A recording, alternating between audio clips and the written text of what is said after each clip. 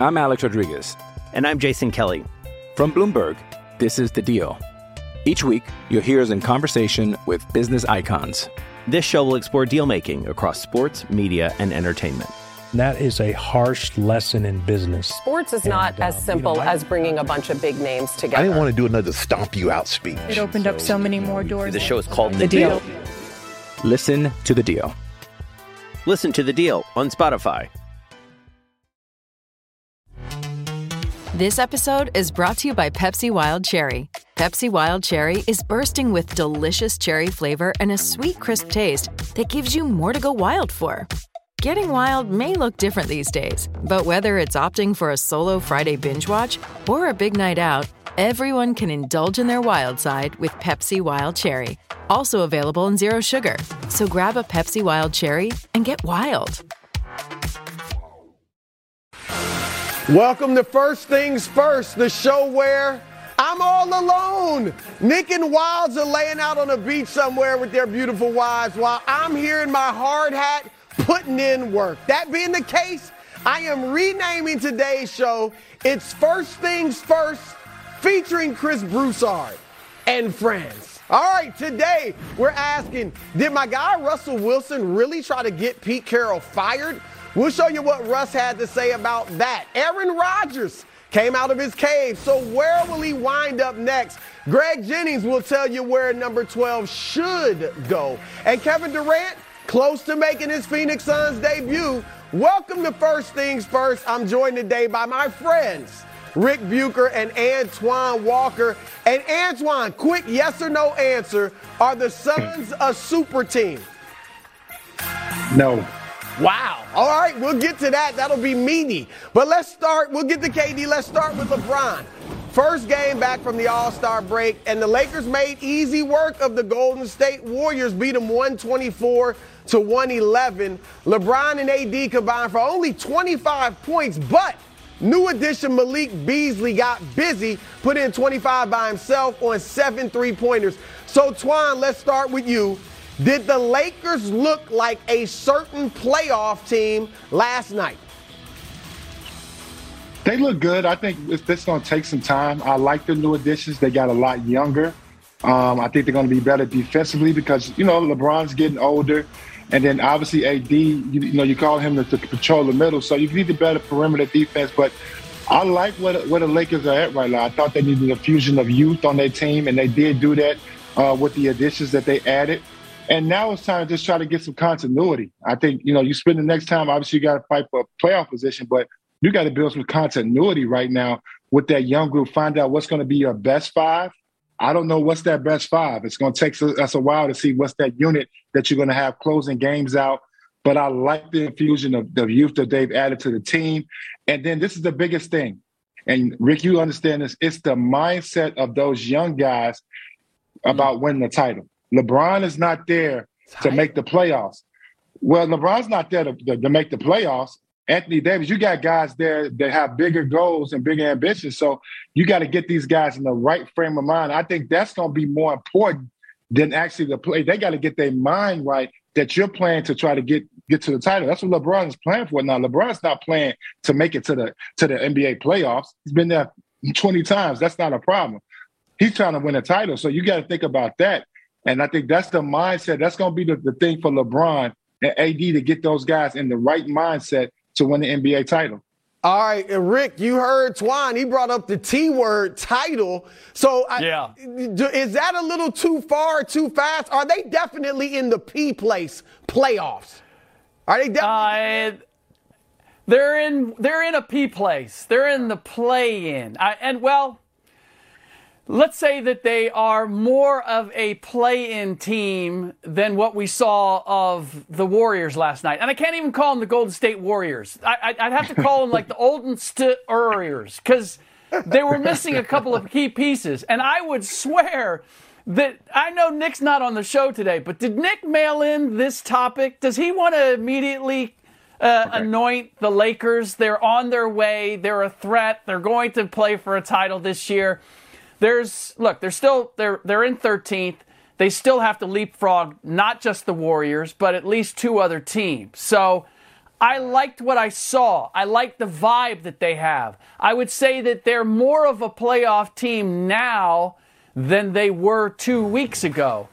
But to suggest that they beat a Warriors team without Steph Curry, their best scorer, without Andrew Wiggins, arguably certainly one of their two best defenders, and two G League guys in their main rotation coming off the bench in Ty Jerome and Anthony Lamb, and I'm just not ready to say that this is the determination. Look, it's cold and rainy in LA today. I don't want to add to the weather, but I can't be all sunshine simply because they beat a shorthanded Warriors team first game out of the break. All right, look, Twan's in Chicago. I'm in New York. We definitely don't want to hear any complaining about the weather in California. But I've heard that a lot, Rick, and that's fair. Like you said, they beat the Warriors, that team that's depleted.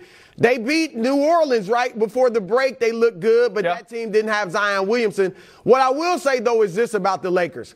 They did what they're supposed to do against undermanned opponents. They led them essentially from buzzer to buzzer, beat them both by double figures, and looked comfortable in doing so. Obviously, the pieces fit much better together. Malik Beasley is a great piece because he can shoot, he can defend, he's athletic. Obviously, D'Angelo Russell, and even Jared Vanderbilt's a really good defender. So I think they got better. I think the question is, I agree, Rick, I think they get in the play-in. I think they could, had they had more time, they might have been able to move up to the top 6. But I don't think they have time to do that. So, Twan, you brought up title. How dangerous do you think this Lakers team can be if they stay healthy? Let me say this first. I agree with you in that if they get into the play-in, which we think they will, they survive the play-in, I think they'll be dangerous. I'm not saying win the West dangerous, but could they knock off Memphis? The top 3 seeds are Denver, Memphis, and Sacramento. If either of them gets a Lakers team that's playing well because they've been through the play-in, I think that's a seriously tough series for one of those top 3 seeds. So, Twan, how far do you think the Lakers can go realistically? As far as LeBron James and Anthony Davis take them, and probably a little bit more if Anthony Davis can stay healthy. I like where they at. I think obviously the fusion of youth that they have, I think is great for the Lakers. They need that. The Russells, you know what I mean? The Malik Beasleys of the world, the Jared Vanderbilts, guys that are going to maybe do a little bit more dirty work where AD and LeBron can really focus in on the hard labor of scoring the basketball. I like what they got. They needed that infusion of youth, and we got to wait and see. I just think if they're able to guarantee the top 4 teams do not want to play them. I can guarantee you that they do not want to see the Lakers in the 7-game series. So I like where they're at right now. It was a good pickup to get a lot younger. And LeBron James ain't hit his stride yet. Wait till LeBron James hit his stride. When LeBron James hit his stride, and I like what AD's at. As long as AD continues to play, we know AD has time, may not play sometimes. So that worries me. But if AD can stay healthy, this sky's the limit. I would not want to be a team. I would not be a 3 seed and have to play the Lakers at the 6 seed. I wouldn't want to play them. It's a tough first-round matchup for sure. All right, Rick, you mentioned the Warriors earlier. Let's go to them.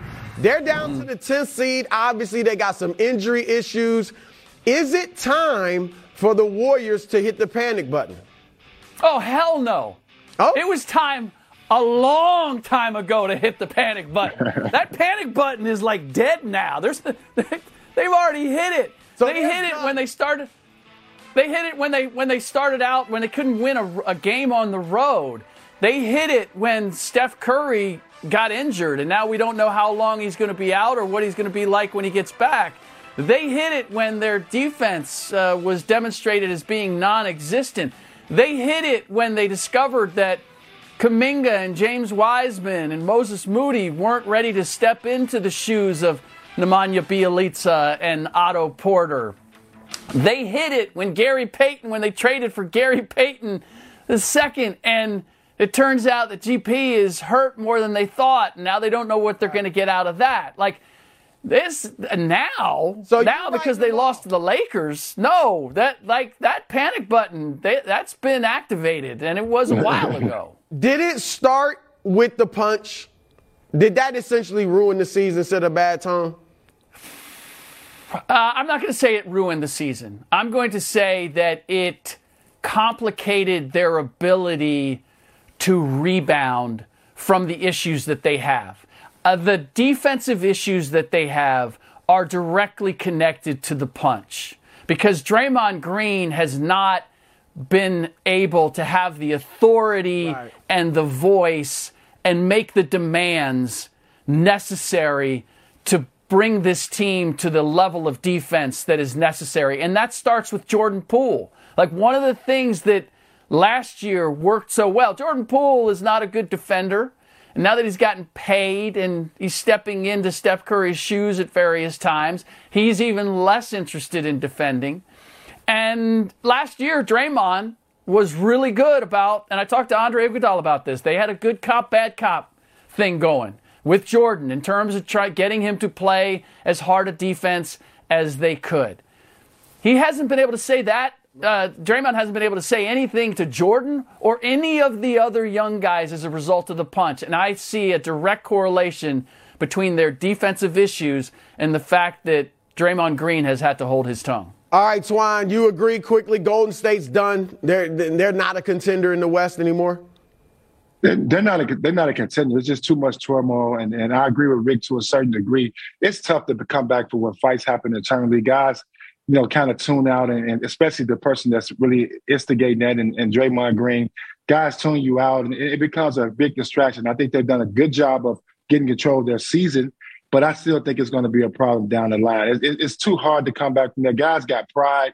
You got to deal with family, friends, people talking. It's just too much going on the outside to really recover from that. I think they've done a good job to keep themselves in the mix, but that's why you see this up and down season by Golden State. It's because of that incident. All right, Twan, let's switch gears, talk some Mavericks. Now, Luka and Kyrie were 0-2 together with the Mavs heading into that game last night. They played the Spurs. That's a good way to get your first win. Luka drops 28, Kyrie 23. Twan, was the win over San Antonio last night something or nothing for these Mavericks? I think it's something. I think one thing that this duo continue needs to have confidence. They got to learn how to continue to play with each other and play off each other. And anytime you can win a game is always good. I'd never take a win and say it's nothing. But, one thing about this, they got to figure out, I think the biggest thing for them is who's going to be that guy. And Rick can understand this with about 3 minutes to go. Who is Jason Kidd drawing up that play for? That's where you're going to see that, because playoff games are going to be much closer. Everything's going to be tight. Who are you drawing up that play for? Is Kyrie going to be comfortable taking I did it with LeBron, getting in the corner and waiting to see if he gets a shot?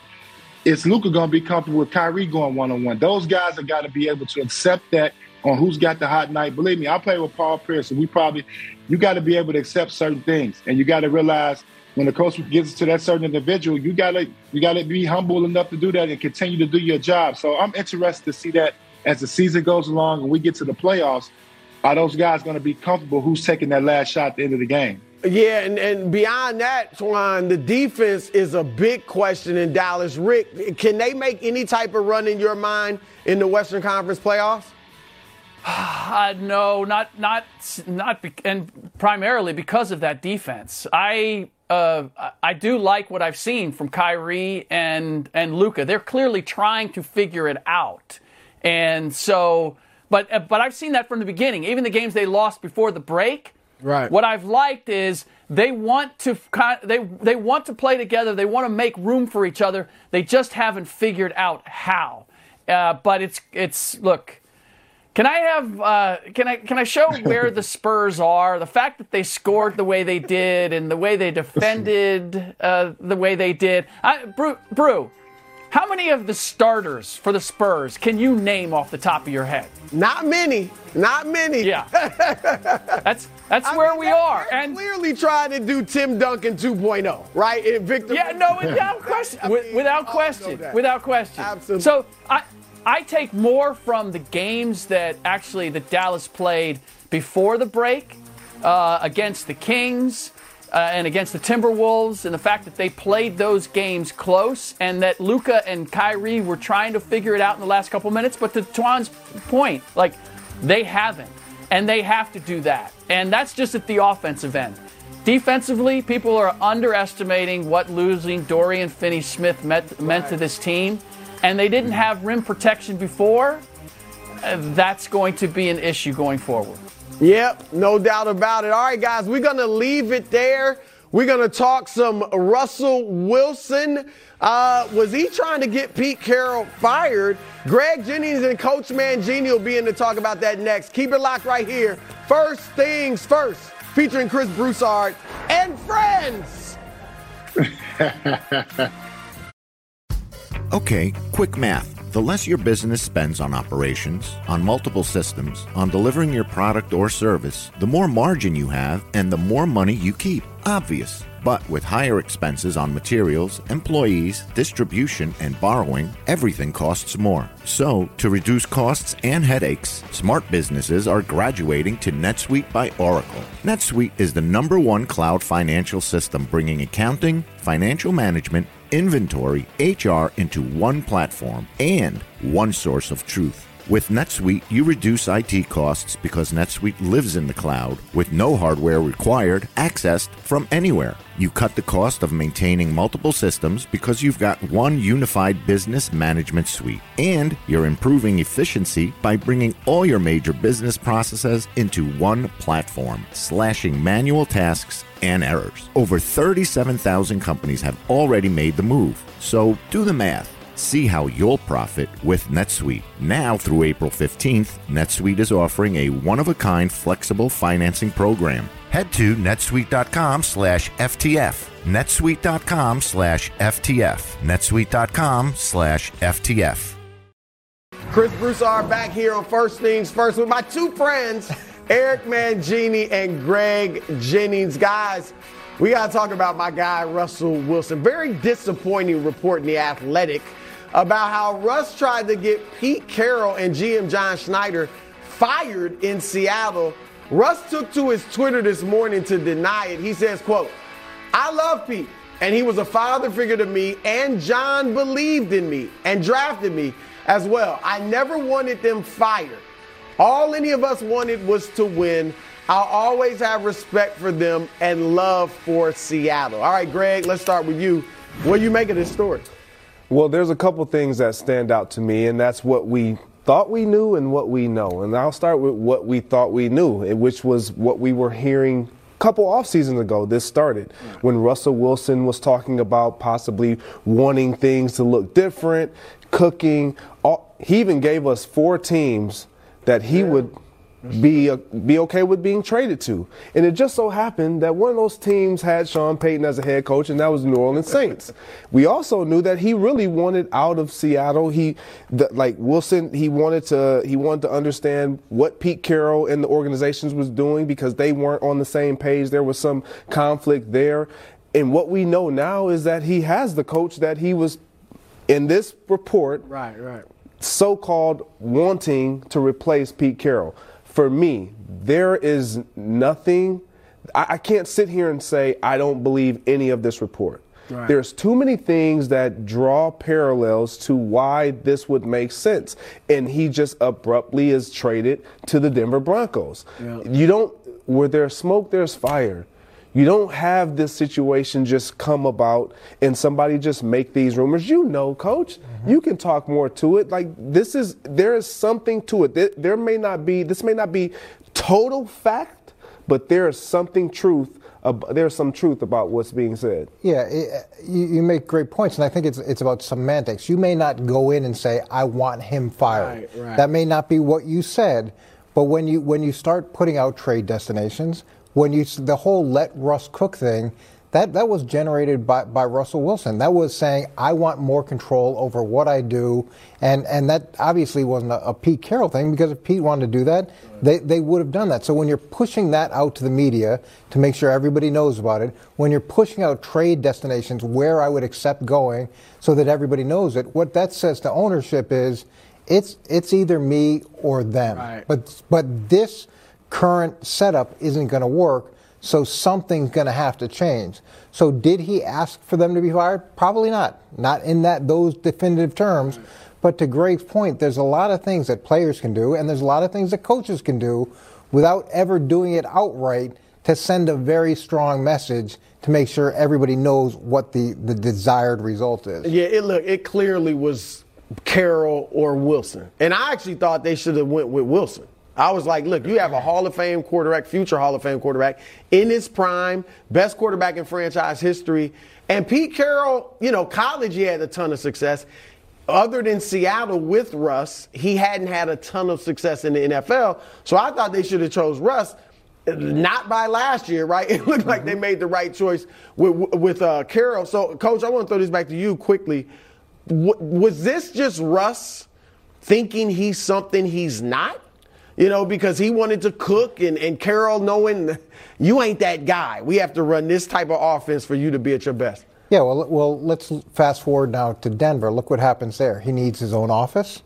He's taking a position where he's almost administration. He ends up being in a spot where it looks like I'm not only the quarterback, I'm also a decision maker in this organization, and that seems to be what he ultimately wanted and how he viewed himself. And look, that's fine to be able to change the way that you view yourself. I don't think it plays great in the locker room. I don't think guys are looking around saying he's one of us.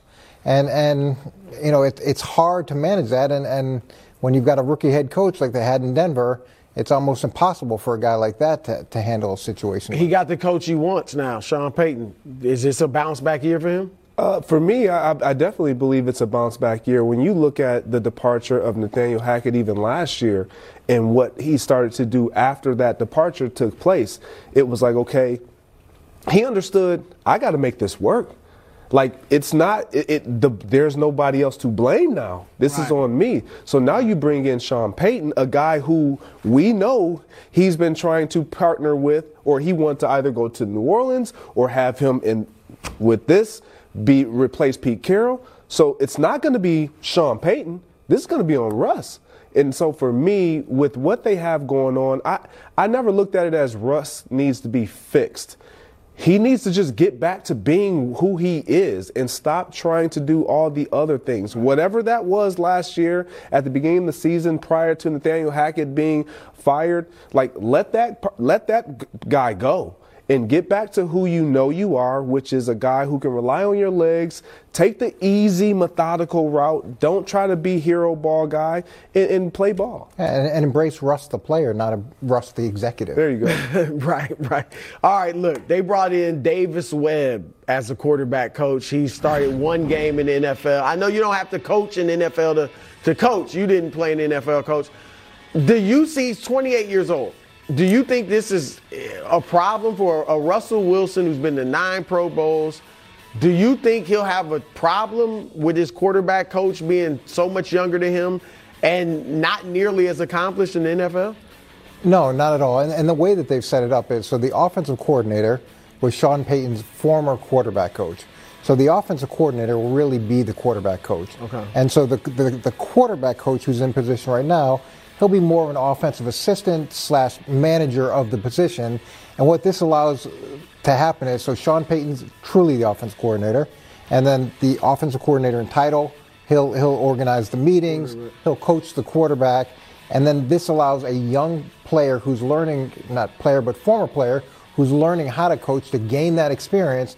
So as Sean moves on to maybe giving some of the play calling up, and being able to have more of a global perspective, he'll have the layers trained underneath him as he makes that transition to a sort of a different type of head coach. All right, so Greg, you are not a Chiefs fan.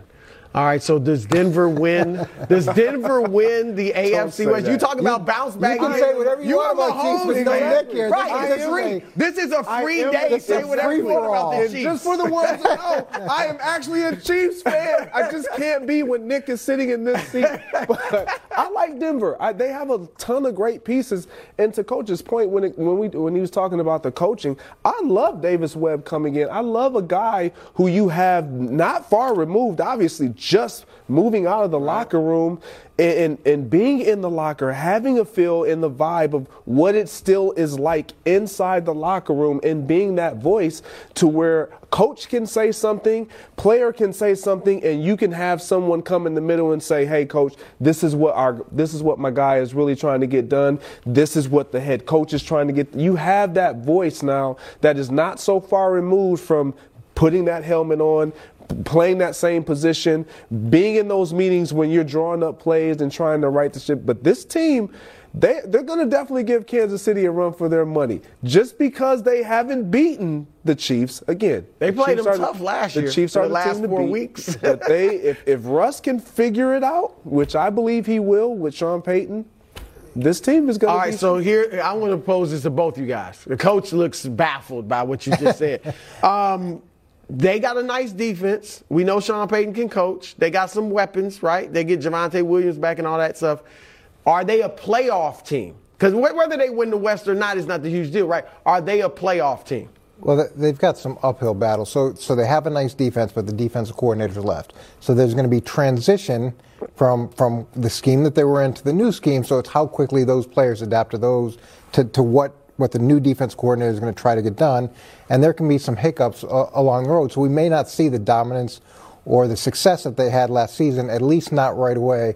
I'd say the second component is they don't have a lot of draft picks in order to improve the team that way immediately. Their salary cap situation is okay. It's not great. So you're really relying on the players that are still there to take a significant jump. And for them to get to the playoffs, it really goes back to Russ. How big of a leap can he take from what he was last year? And there's transition from the Sean Payton system to what Russ has played in Seattle and even last year in Denver. That's not an easy system to just absorb and be really good at. That's going to take some time. So I'm not as optimistic as I think you might be, Greg. I'm very optimistic. I see. You are. You're an I'm optimistic guy. That's a nice thing. I like what I'm hearing. Give me some more. I'm not where you are. No, I'm not saying they're going to win the division. I just think you said that Russ was a dark horse MVP. Well, that was last year. Oh, okay. I thought you were going to roll that over. No, look, to your point, there is an uphill battle because there are a lot of teams. We saw the Jacksonville Jaguars improve. Obviously, we saw the Chargers make the postseason. We believe that they'll get better in year 2 of trying to follow up and do that. Too. So for me, it's completely about Russell Wilson. If Russell Wilson can get back to being anything close to what he was in Seattle, this is a playoff team. This is why you brought him in the first place with Nathaniel Hackett. Now you have Sean Payton. There is no one in that organization that believes, even today, that we're not making the playoffs. No, that's not going to be their mentality. That's not going to be their approach. Sean Payton is there because he believes that this is a team that he can win with, and that's going to be the expectation and the standard. Go ahead. I was just going to say another part of what Russ has to do outside of what he needs to do on the field is he's got to get the locker room back. And you ideally want your franchise quarterback to not just be a great player, but to be a great leader. And I know we've got, Broncos Nation, forget the catchphrases, forget all that stuff. He's got to get those guys in the locker room to say, okay, not only do we believe in him, but we want to follow him, and we know that he can take us where we want to go. And there's some scar tissue that has to be removed. Look, I called him, when we started the segment, I referred to him as a future Hall of Famer. That's in question to me. Like, if he doesn't turn it around in Denver, I don't know that he gets into the Hall of Fame for winning one Super Bowl and what he did in Seattle, which was largely due to the defense. I mean, he was solid, but the defense was huge. I think he's got to have some good years in Denver to really solidify that spot as a Hall of Famer. I've said this. I thought that last year's performance with what he was not doing was definitely hurting his chances. Mm-hmm. Now, he has done some great things, and you can't dismiss that. But you can't unsee what we're seeing at the latter end. And if that trend continues, it's going to be hard to look over that and back at what he did so well in Seattle. Because he's still young. It's not like he's 38 struggling. Yeah, and right now, if he continues on the trajectory he's on, this will be considered one of the worst trades in NFL history. And instead of the Super Bowl and the things that he did really well in Seattle, he'll be grouped in that category, and that's a hard hurdle to overcome. No, I agree. All right, we're going back to the NBA. Greg wants to stay and talk NBA, but we can't have that. All right, we're talking Russell Westbrook and the Clippers next on First Things First. He was a good high school player. Pretty good high school player. Decent. Wait, you don't want my NBA insight? What are you talking about? Let me talk to Kenna and see if we can get. I'm Alex Rodriguez. And I'm Jason Kelly. From Bloomberg, this is The Deal. Each week, you'll hear us in conversation with business icons. This show will explore deal-making across sports, media, and entertainment. That is a harsh lesson in business. Sports is not as simple as bringing a bunch of big names together. I didn't want to do another stomp you out speech. It opened up so many more doors. The show is called The Deal. Listen to The Deal. Listen to The Deal on Spotify. Russell Westbrook, he'll make his debut for the Clippers tonight. It was a rocky tenure with the Lakers. Everybody knows it was rocky except Antoine. Antoine is like the biggest Westbrook fan that's not actually a family member. And so, Antoine, we're going to start with you. Do you expect Russ to help? I know you expect him to help the Clippers. How much is he going to help the Clippers? I think you're gonna help them a lot. If you look at the Clippers and the actually their personnel, it's a little lackadaisical. I mean, the Clippers are a team that's got a lot of talent, but sometimes they don't bring it night in and night out. With Russ, you're gonna get it every night. He's gonna give you the energy and effort. Sometimes it's gonna be a little sloppy. It's gonna be some turnovers in there, but you know he's gonna bring it every night and give you the best opportunity to win. And I think with the Clippers, by having so many other skilled guys, it's not going to be as much pressure on him to make plays like he used to have to do so much in his career. He can play off the ball a little bit, even though he's not a great shooter, but he can do some other things on the floor. But it's energy that he brings. If you watch the Clippers play all season long, and pay attention to the Clippers, they need a guy like Russ. Russ brings it every night. He's going to give you that energy, that 110% effort that you need. And I think that's going to help the Clippers, especially come playoff time, because this is a group that's very talented that sometimes they haven't reached their full potential yet. So I think Russ will help them get over that. He would definitely help them.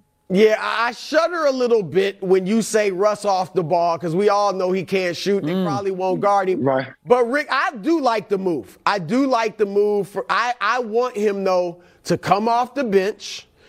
A lot of games, I don't have him finishing.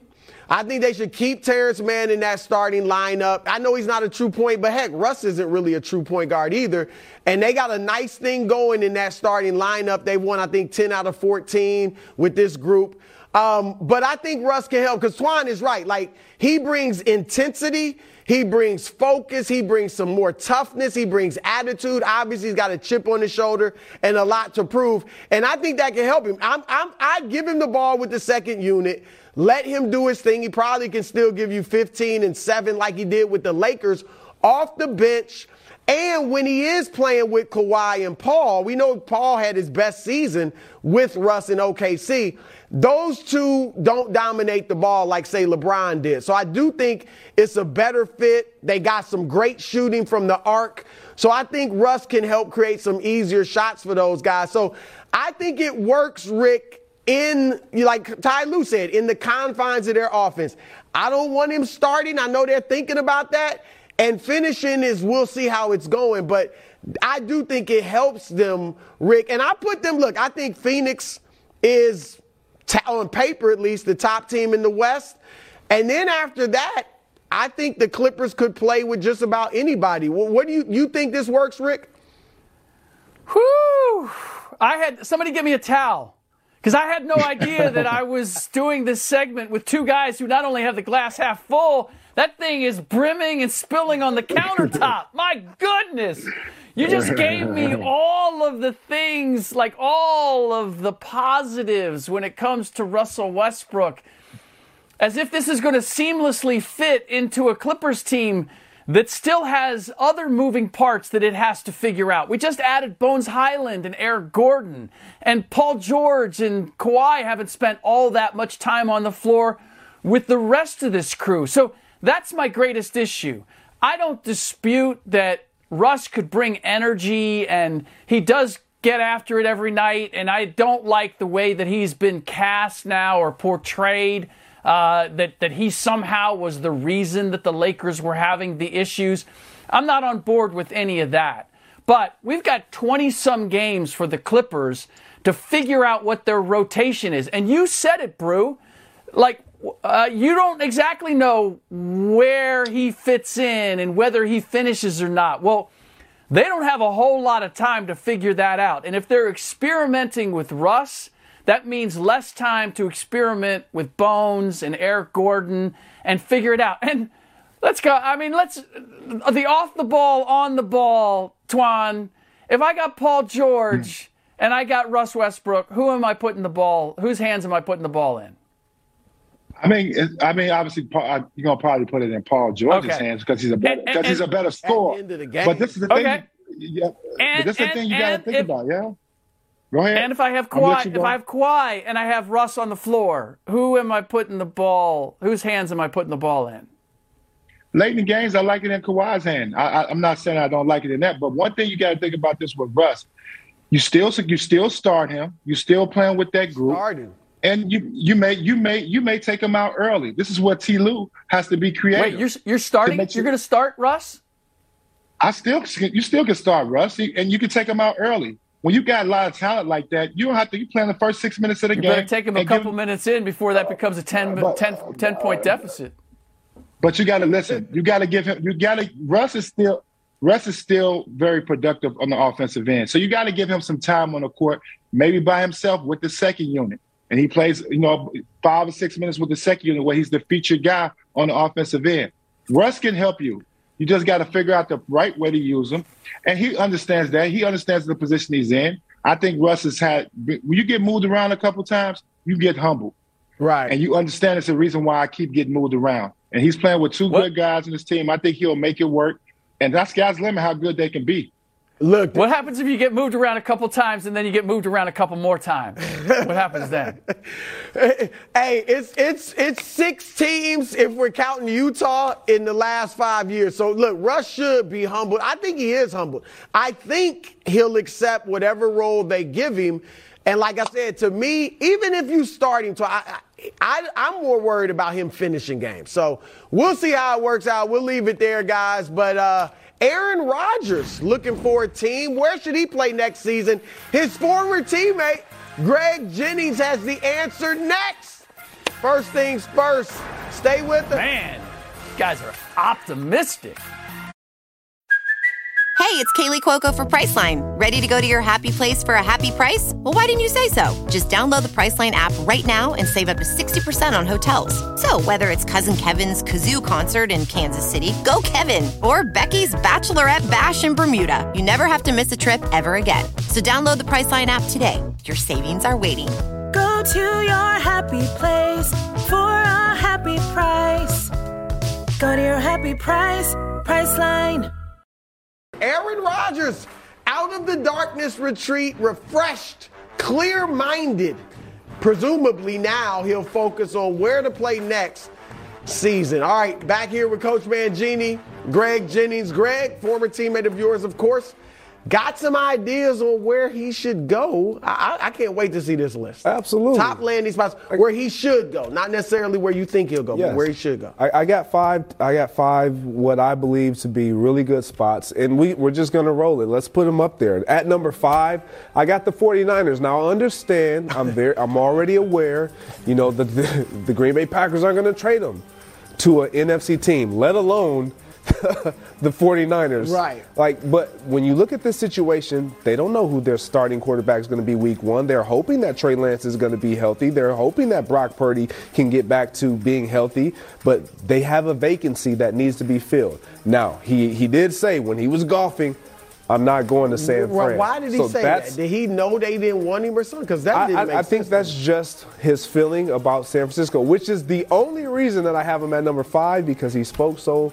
adamantly about I'm not going to San Fran. At number 4, I have the Washington Commanders. Now, look, I really like this team. Again, another NFC team. This is why they're at number 4. But when you look at this roster, they have a number 1 wide receiver in Terry McLaurin. They have an up-and-coming young receiver in Jahan Dotson. They have a running game. They have a head coach that needs to win When you look at what they did last year, they have pieces defensively that are getting healthy. This is a team that's in a tough division that needs a quarterback, a young quarterback in Howell, that you can either turn the keys over to him or you can let him wait and sit behind a guy like Aaron Rodgers. At number 3, Coach, got your old Jets. Uh-oh. I got the Jets. Look, this did it with Brett Favre.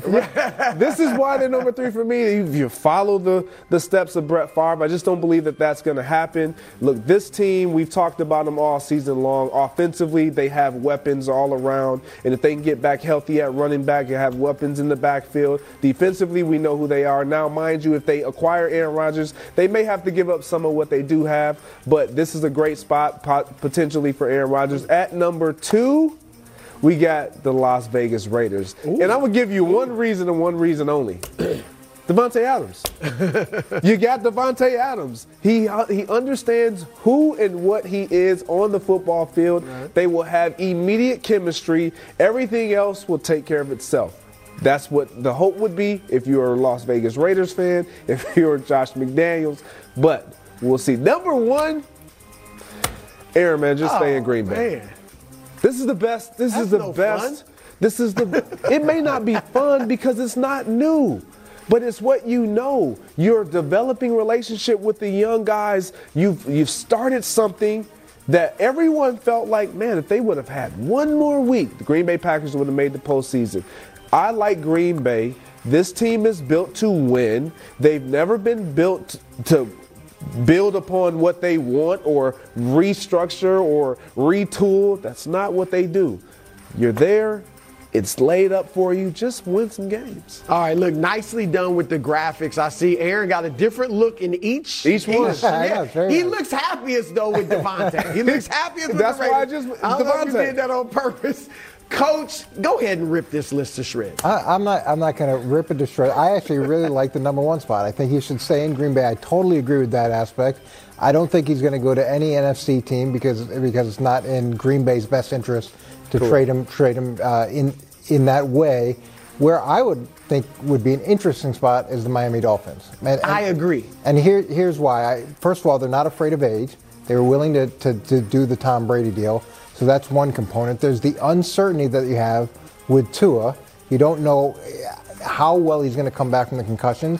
And even in coming back, how long is he going to last? I'd say the next thing is you've got Vic Fangio. So you've got a good defense, and now you've got a really good defensive coordinator. So you add that component, plus Jalen Waddle and Tyreek Hill, 2 explosive wide receivers. Yeah. Now you add Aaron Rodgers to that mix. That changes everything. And I'd say the last thing is it's another way to hurt the Jets. One of the best ways to prevent your opponent from getting better is to stop them from getting the pieces that'll help them to be better. So if they bring Aaron Rodgers in and it prevents them from going to the Jets, it changes the dynamic in Miami. Now, I don't think it can happen because they don't have a first-round draft pick. They've got some problems in terms of the salary cap. They're actually over the cap right now. However, that's not stopped the organization from doing creative things in the past to try to get to answers that they want to get to. Nah, look, I like Miami. I'm with you. I don't think it doesn't seem like there's any traction there, but it would be good if they could get it done because they need to win now. I mean, they got the players where they want to win now. I like the list isn't bad. I'm messing with you about ripping it to shreds. But let's go to San Francisco because I didn't like, and again, maybe Aaron Rodgers knew, maybe his agent reached out, see where the Niners are thinking, and there's no thought of bringing him in there. But one thing I will say is if he somehow went to the Niners, it is championship or bust. And anything less than winning the Super Bowl, I think it would be viewed as failure for Aaron Rodgers. You know him. Does he want that? I wonder, why wouldn't you kind of, behind the scenes, push to go to San Francisco? Because that's your best chance to win the Super Bowl. So for me, anywhere outside of Green Bay is championship or bust. You think if he goes to the Jets, though? Yes. I don't think they can win I don't think they can win the Super Bowl next year. It's not whether or not they can win it or not, but that's the expectation. That would be the expectation. And he forces his way out of Green Bay, then your expectation is you're going to go there to win. And look, Tom Brady set the bar. Yes. Tom Brady set the bar, and now Russell Wilson lowered the bar. Right. So, and that what we thought would happen as you change these elite quarterbacks didn't. But that's the expectation now. If you go somewhere that's ready to win and they need one missing piece and you're that missing piece and you don't do it, it's a disappointment. But to your point, the 49ers and him saying that he does not, like, I'm not going to San Fran. A lot of times players act like they want it all to be on them, but they really don't. Right. Like, going to San Francisco, nobody would say that's not the team to be. Everybody would say that's the team to be. Even over Kansas City. You got it. They're the team. That's the only missing ingredient from them in a lot of our opinion, a lot of people's opinions outside of Philly. The reason why they weren't in that Super Bowl game this year, let alone you get Aaron Rodgers under center. That's the expectation. Done, signed, sealed, delivered. We're going to be in Super Bowl 58. I'm with you. And even though if people think had Brock Purdy stay healthy, they could win the Super Bowl or they could win it with Trey Lance, if Aaron Rodgers goes there and wins the Super Bowl with all of that talent around him, he still gets tons of credit. Like, I don't think people would look at it like, well, of course he won it. Look at that team. I think Peyton Manning got credit for his last Super Bowl. We just think of him as winning 2 Super Bowls, right? Even though he didn't do much and the defense was great. I mean, if Aaron, like I said, I don't know, maybe he knows they don't want him. But to me, if he wants to leave Green Bay, that's where he should be trying to go. So, all right, coming up next, are the Phoenix Suns a super team? You heard Twan already say no, but we got to explore this. That's next. He said first no? things first. And Greg, you can't, I'm sorry. Don't say nothing about basketball, man. All right? We saw your tapes in high school. As we celebrate Black History Month, I'd like to quickly shine the spotlight on Kenny Washington. Kenny Washington should be a household name, but he's not. He is the man that integrated the NFL. There was not a single African-American player signed between the years 1930 and 1946. But when the Cleveland Rams wanted to move to Los Angeles and play their games in the Coliseum, the political leaders of Los Angeles said that building was built with public money, and as such, you must be integrated or we will not allow you to play here. In comes Kenny Washington, a UCLA standout and a member of both the baseball and football teams there. Kenny Washington's early success with the now LA Rams also paved the way for a young baseball executive named Branch Rickey to recognize that Caucasians and African Americans could peacefully coexist on the field of play in the locker room. Before Jackie Robinson broke the color barrier in Major League Baseball, Branch Rickey seriously considered Kenny Washington for that role. He was that good at baseball. Unfortunately, Kenny died a young man at 52 of heart and lung issues, but his memory should live on forever. For without Kenny Washington, there would never have been a Jim Brown or a Gale Sayers or a Walter Payton. Kenny Washington is an American hero and should be treated as such.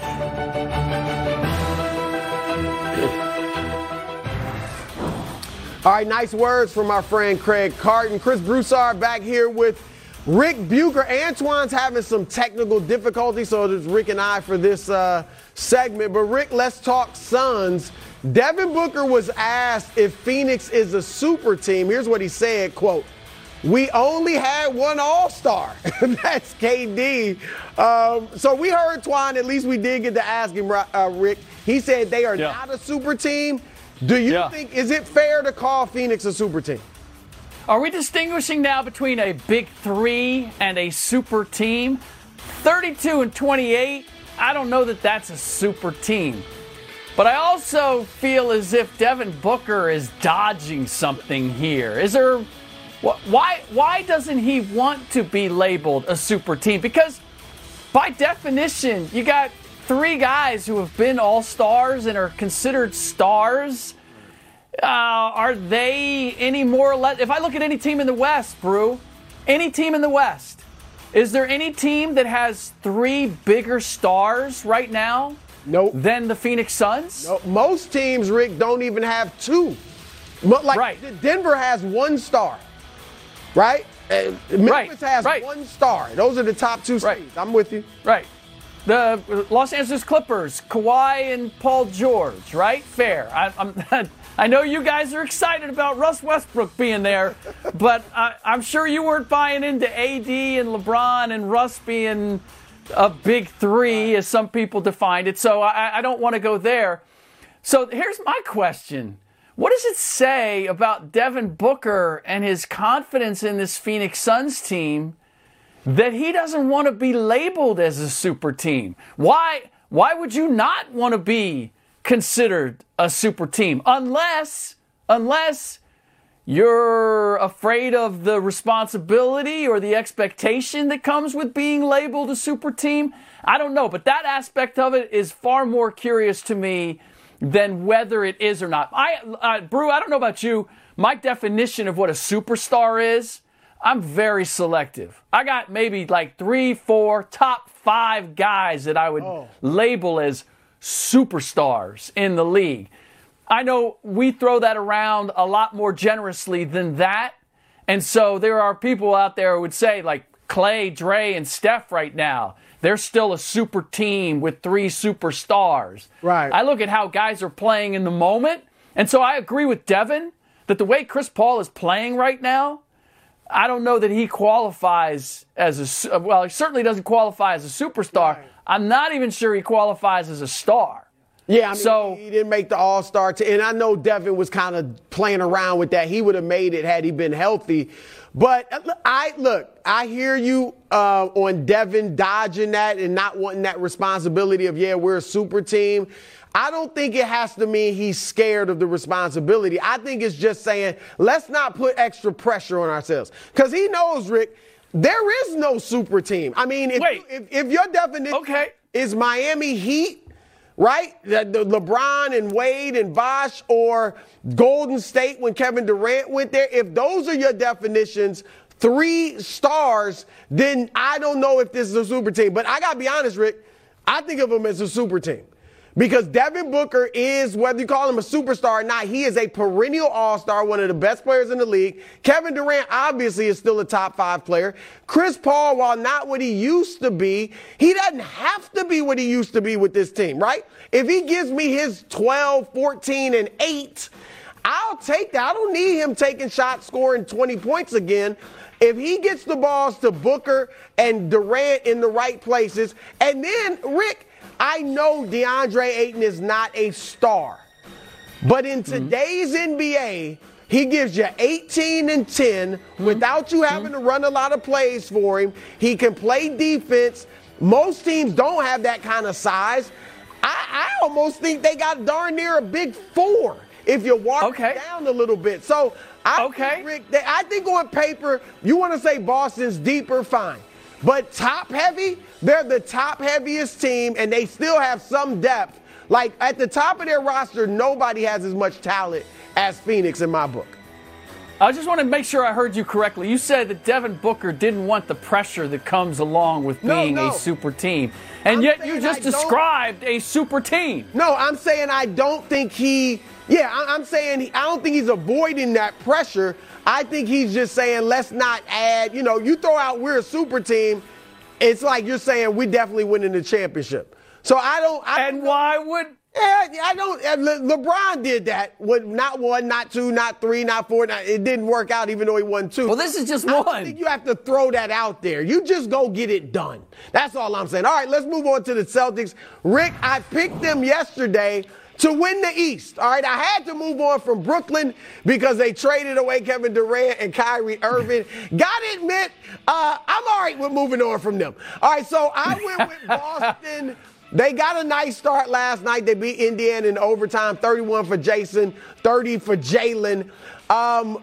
Do you think they are I don't know who you picked in the East, but are the Celtics the clear-cut favorites in the East? All right, let's be clear. You're not all right with moving on. You're relieved that you get to move on from the Brooklyn Nets. They gave you an out. They had a nice little 18-3 run.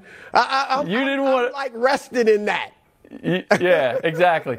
Look, I picked the Milwaukee Bucks at the beginning of the year, and I'm going to stay with them. Malcolm Brogdon and the way that he has played and the way the Boston Celtics have rebounded from what could have been something that buried them at the very beginning, which was the issues surrounding Ime Udoka and losing their head coach.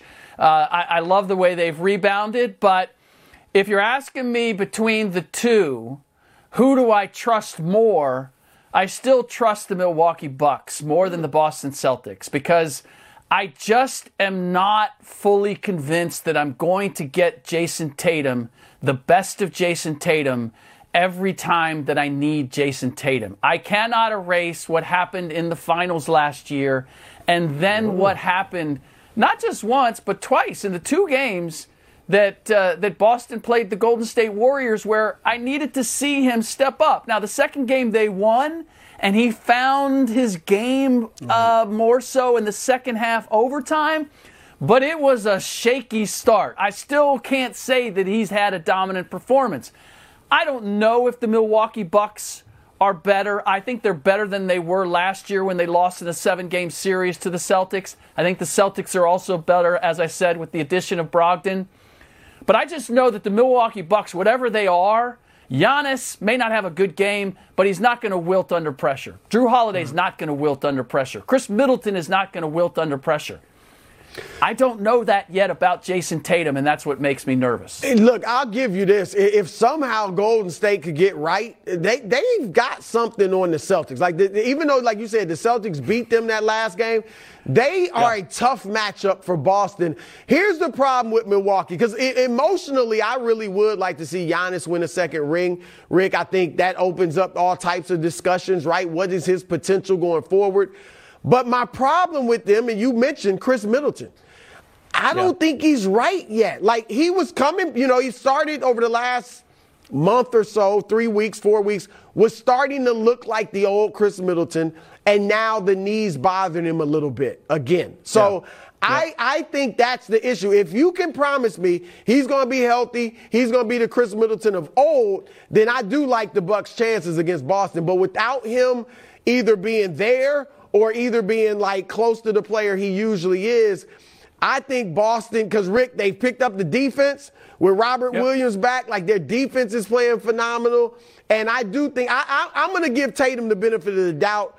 I think that first finals, maybe that has something to do with it. I think he'll bounce back and play well. All right, let's move on to the Sixers. They're like the only other team, I guess, in the East that at least realistically, you don't want to write off Cleveland, maybe Miami, but realistically that could keep us from a Bucks-Celtics Eastern Conference final.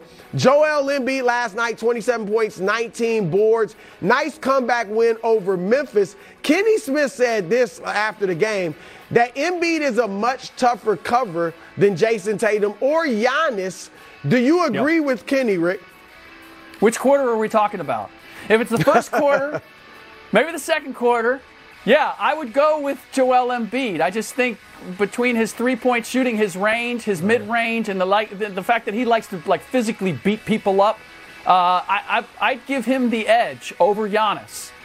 But if we're talking about the fourth quarter, we're talking about the last 2 minutes, you know how it is with bigs, Brew. They get tired. Yeah. And we see that with Embiid. And I'm not saying he's even out of shape. It's just hard when you get to the final couple of minutes. You see the fatigue of being a big guy having to run with all those gazelles, that it affects him. And if it's the last 2 minutes, I'm still going with Giannis over Joel. But any other time, I'd give it to Embiid. That's fair. I mean, obviously he's skilled in a way that Giannis isn't. I mean, he has become a terrific mid-range shooter and decent from three. And Rick, I agree with you late in games. And that's why, honestly, I like to see him a little more down low late in games. I like him at the elbow. Obviously, like I said, he's a terrific mid-range shooter.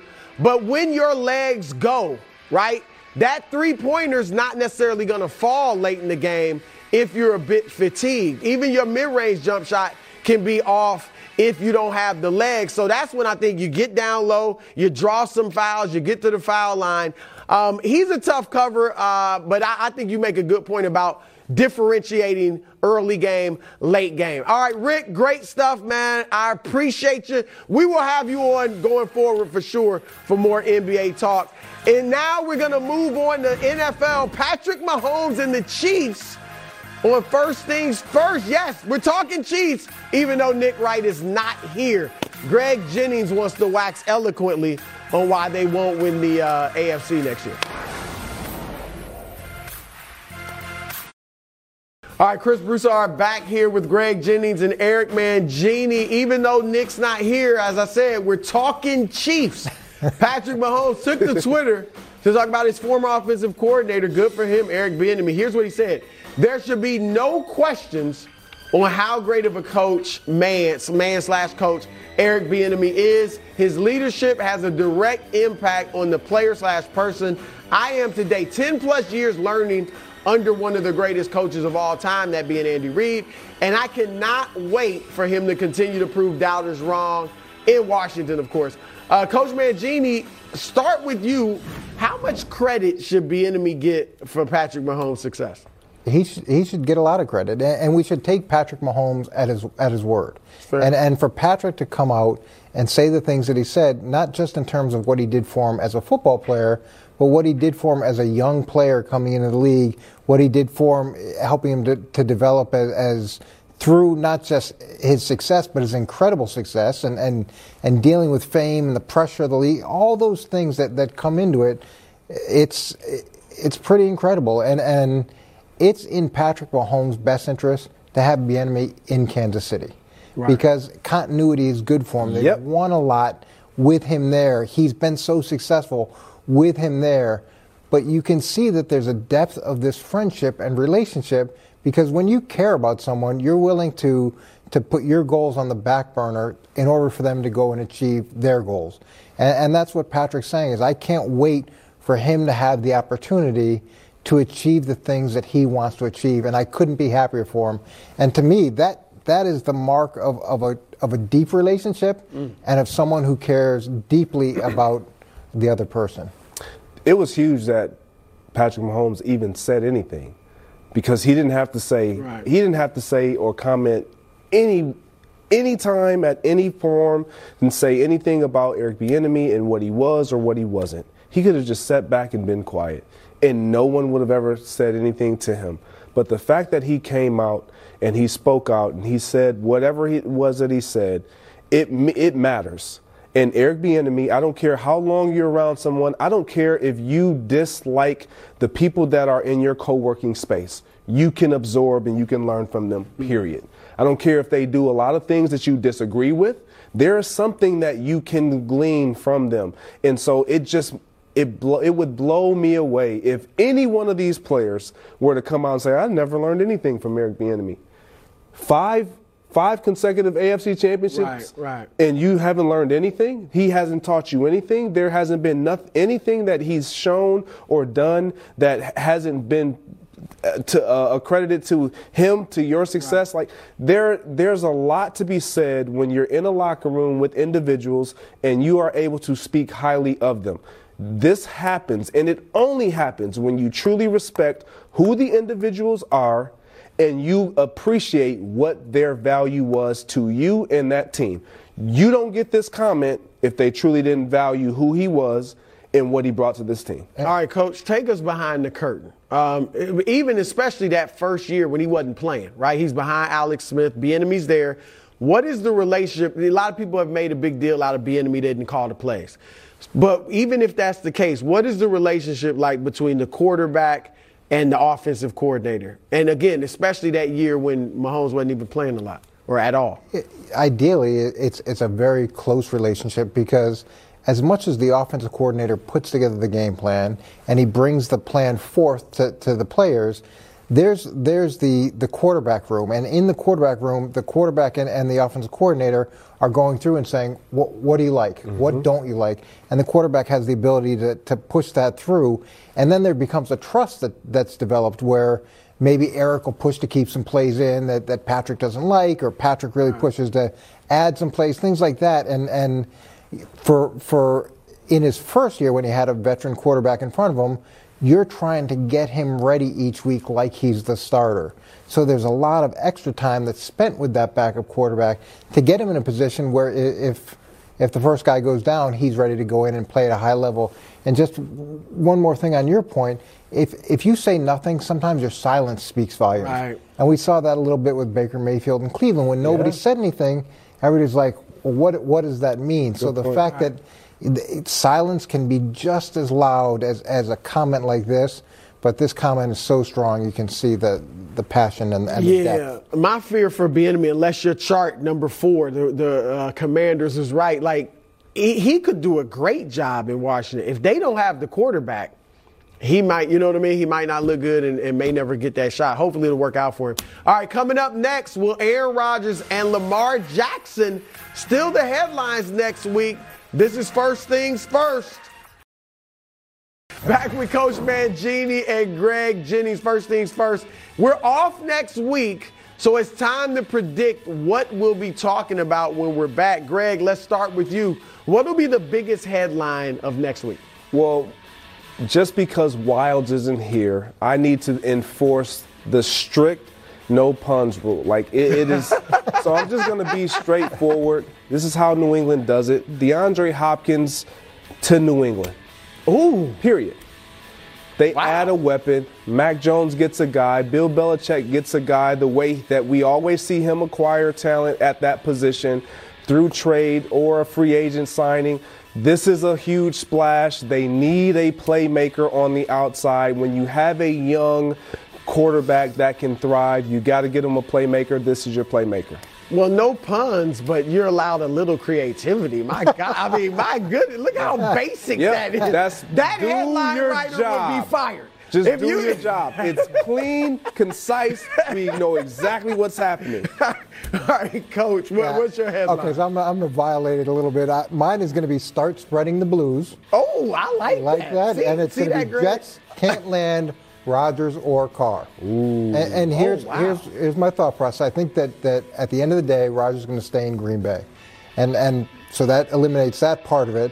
The Jets want to bring in Rodgers, and they're gonna court him, and they're gonna try to make that happen.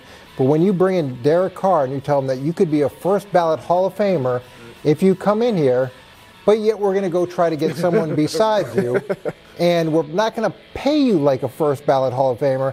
I think both of those things combined make Derek take a look at it and say, I want to go somewhere where I'm loved and where I'm the first choice, not the second choice if it doesn't work out. Look, I like your explanations. Is Zach Wilson? If this happens, is that the guy they got to go with? I don't think so. I think he'll be really happy about Jimmy it. G, maybe. At that point, it's plan B. It could be the draft. It could be the next available free agent candidate. But I think they're going to miss out on Carr because of their search for Rodgers. You quickly, because I got to get to my headline. As a player, if you go in the team wants you could be a first ballot Hall of Famer. You come here. But they want somebody else in their way. Does that upset you? Yeah, you don't really want me. You don't really want me. You don't love him. No matter how great he is. Look, don't tell me you love me. Show me you love me. As players, we know how this goes. If they really want you, they don't let you out that building unsigned. Yeah, you lock the door until they sign the contract. All right, well, here's my headline. Tag. Who's it? All right, they tagged. I got to explain my headlines. They tagged Lamar Jackson, but who's it? Who's he going to? What team is he going to end up with? Because they tagged him, they still could trade him, and then you see Will Ravens trade Lamar. So, it does seem like Lamar's headed out of there. The question is where, and I would love to see him with the Jets. I would love that just for excitement's sake, and they got talent, and the timelines match up. Yeah, I think it'd be interesting for him to go to the Jets. Again, to land Lamar Jackson, you're going to have to give up a lot of capital, not just draft capital, but also a lot of cash and a lot of guaranteed cash. So that's a big ask. Yeah, it'll be interesting. All right, guys. Well, I'm gonna go join Nick and Wilds on the beach somewhere. I'm not the same place, but we're all on beaches in the Western Hemisphere somewhere. We won't be on next week.